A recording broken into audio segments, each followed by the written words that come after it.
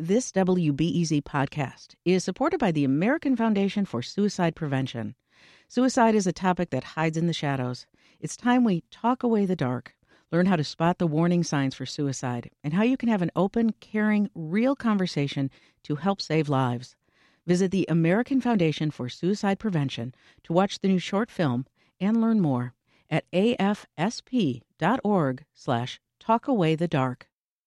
This WBEZ podcast is supported by Ravinia, with over 100 concerts under the stars this summer, including Daryl Hall and Elvis Costello, Norah Jones with special guest Mavis Staples, the Beach Boys with special guest John Stamos, Shaggy and TLC, Jason Isbell and the 400 Unit, the Chicago Symphony Orchestra, and more. Their 30-acre park is nestled in a gently wooded area. Bring your own picnic or eat at one of the park restaurants. Tickets available now only at ravinia.org.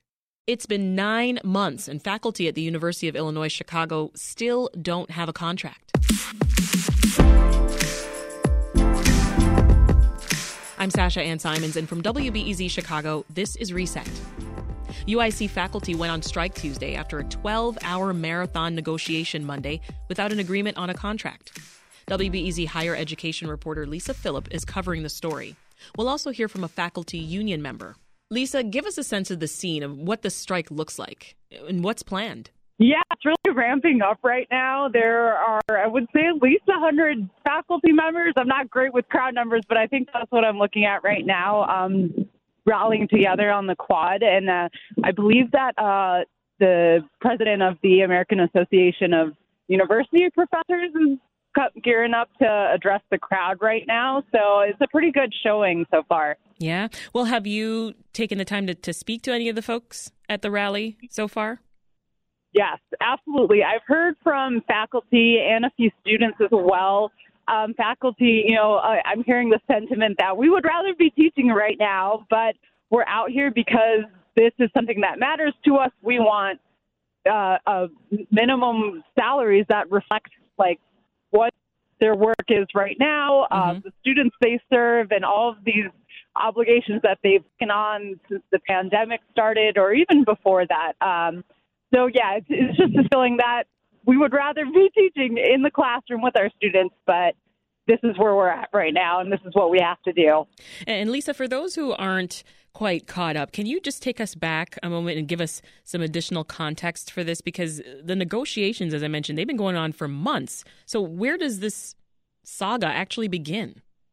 Yes, so the negotiations started last spring, and the faculty's last contract actually expired in August. So they've been working without a contract since then. As far as I've heard from faculty members and union members, they've had certain proposals on the tables with regards to pay and job security as well.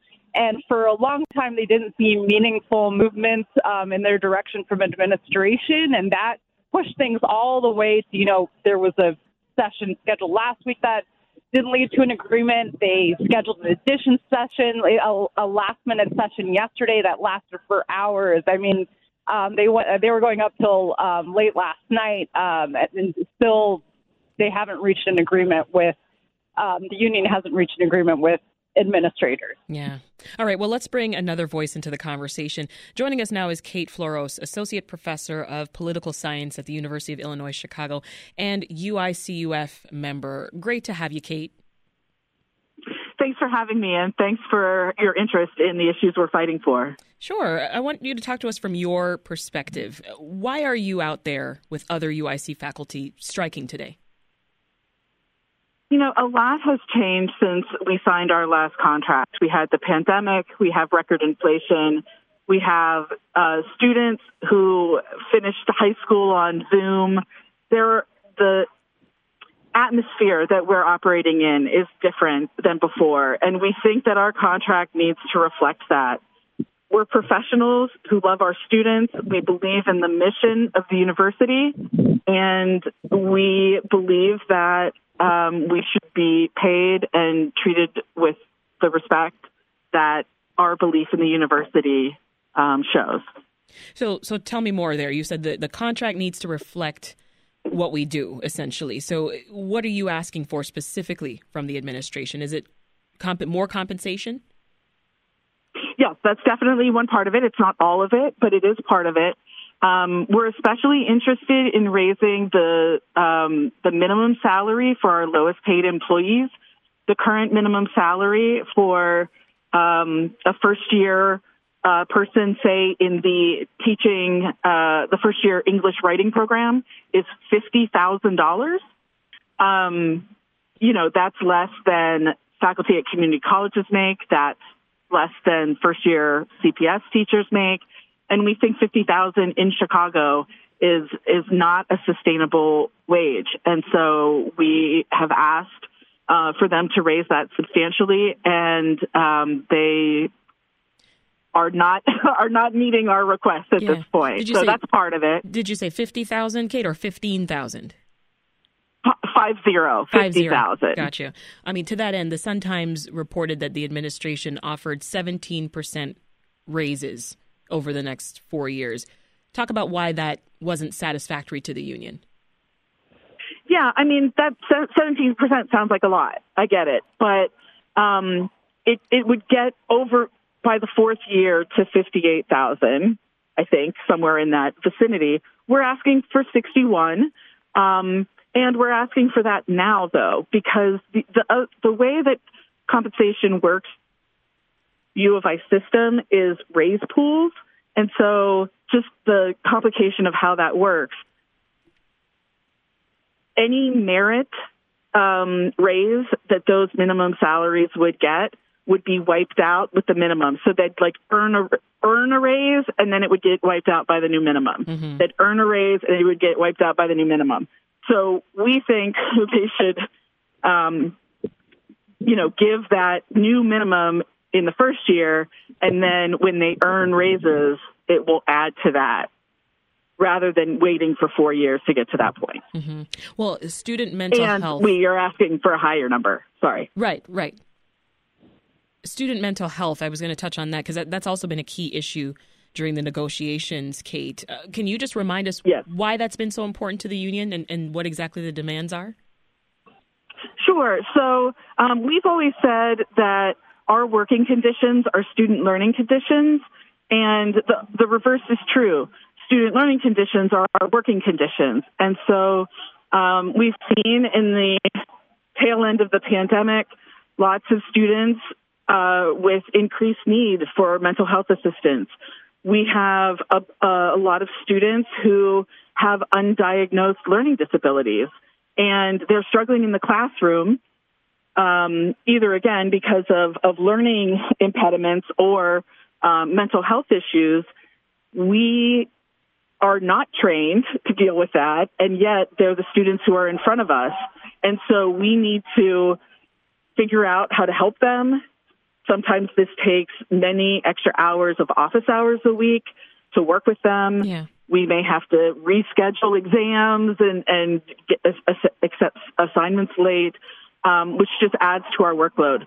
So in addition to caring about our students, we also believe that it belongs in a faculty contract because helping them helps us do our job better. Yeah. Well, Lisa, I want to go back to you for a moment. What have we heard from the administration on this strike? So they've posted, statements on their website that indicate that, they support the faculty's right to strike and, kind of see it as unfortunate that it's come to this point. I know that yesterday during negotiations on the topic of student mental health, they highlighted that they are looking to invest, I think, $4.5 million in student mental health supports over the next 6 years. It's not clear to me how that compares to funding in, recent or previous years, and whether I don't know what kind of approval that has to go through at this point. Mm-hmm. So that was a bit of a response they had in the issue of student mental health services. But, faculty are asking specifically for or have been asking for specifically for neuropsychological and psychological assessments for students to provide that for free, and have pointed to U of I Urbana-Champaign as like they already provide that for students. Why can't we do that here at UIC? And then so far, I think that has not that's not been a commitment that the administration has made. Yeah. Well, Kate, earlier Lisa mentioned that a lot of the faculty she's been speaking with, they're on the ground. They're saying, we'd rather be in the classroom right now. Is that how you're feeling? Absolutely. I mean, I find that a semester usually isn't long enough to really get into the topics that I teach as it is. And every day that we're out of the classroom, again, we're going to have to find a way to not undermine the learning objectives we have for our students. So it's going to be more adjustments that both we and the students will have to make throughout the semester. So absolutely, I'm actually supposed to be in class right now. I'm in the class right now I'm supposed to be in. And yes, I absolutely wish I was there. Well, but we need to get this done. Leave us with this, Kate. How hopeful are you right now that the union and the administration will be able to come to some sort of agreement and soon? It's really in the administration's hands. And I think one thing that we need to keep in mind is that UIC is a member of a system. And so ultimately we sign a contract with the Board of Trustees. And so it can go all the way to the top to the president of the system who can get involved. We haven't seen upper administration at either the campus or the system level involved with these negotiations. So we believe that they can shake things loose if they choose to. So if they choose to, we think we can get this done soon. Kate Floros is an associate professor of political science at the University of Illinois, Chicago, and UIC United faculty member. And Lisa Phillip is the higher education reporter for WBEZ. Thank you both. This episode of Reset was produced by Andrew Merriweather and edited by Ethan Schwab. Get analysis on the biggest stories in Chicago by subscribing to our podcast. We share stories every morning and afternoon on weekdays. That's all for Reset. I'm Sasha Ann Simons. Talk to you later.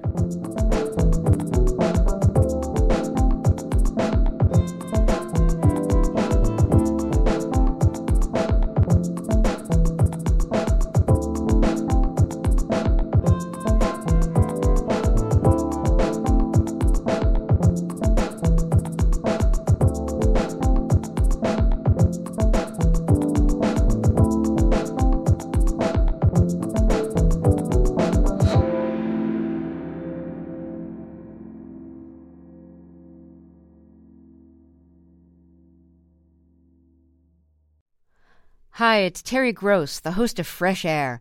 We bring you in-depth, long-form interviews with actors, directors, musicians, authors, journalists, and more. Listen to our Peabody Award-winning Fresh Air podcast from WHYY and NPR.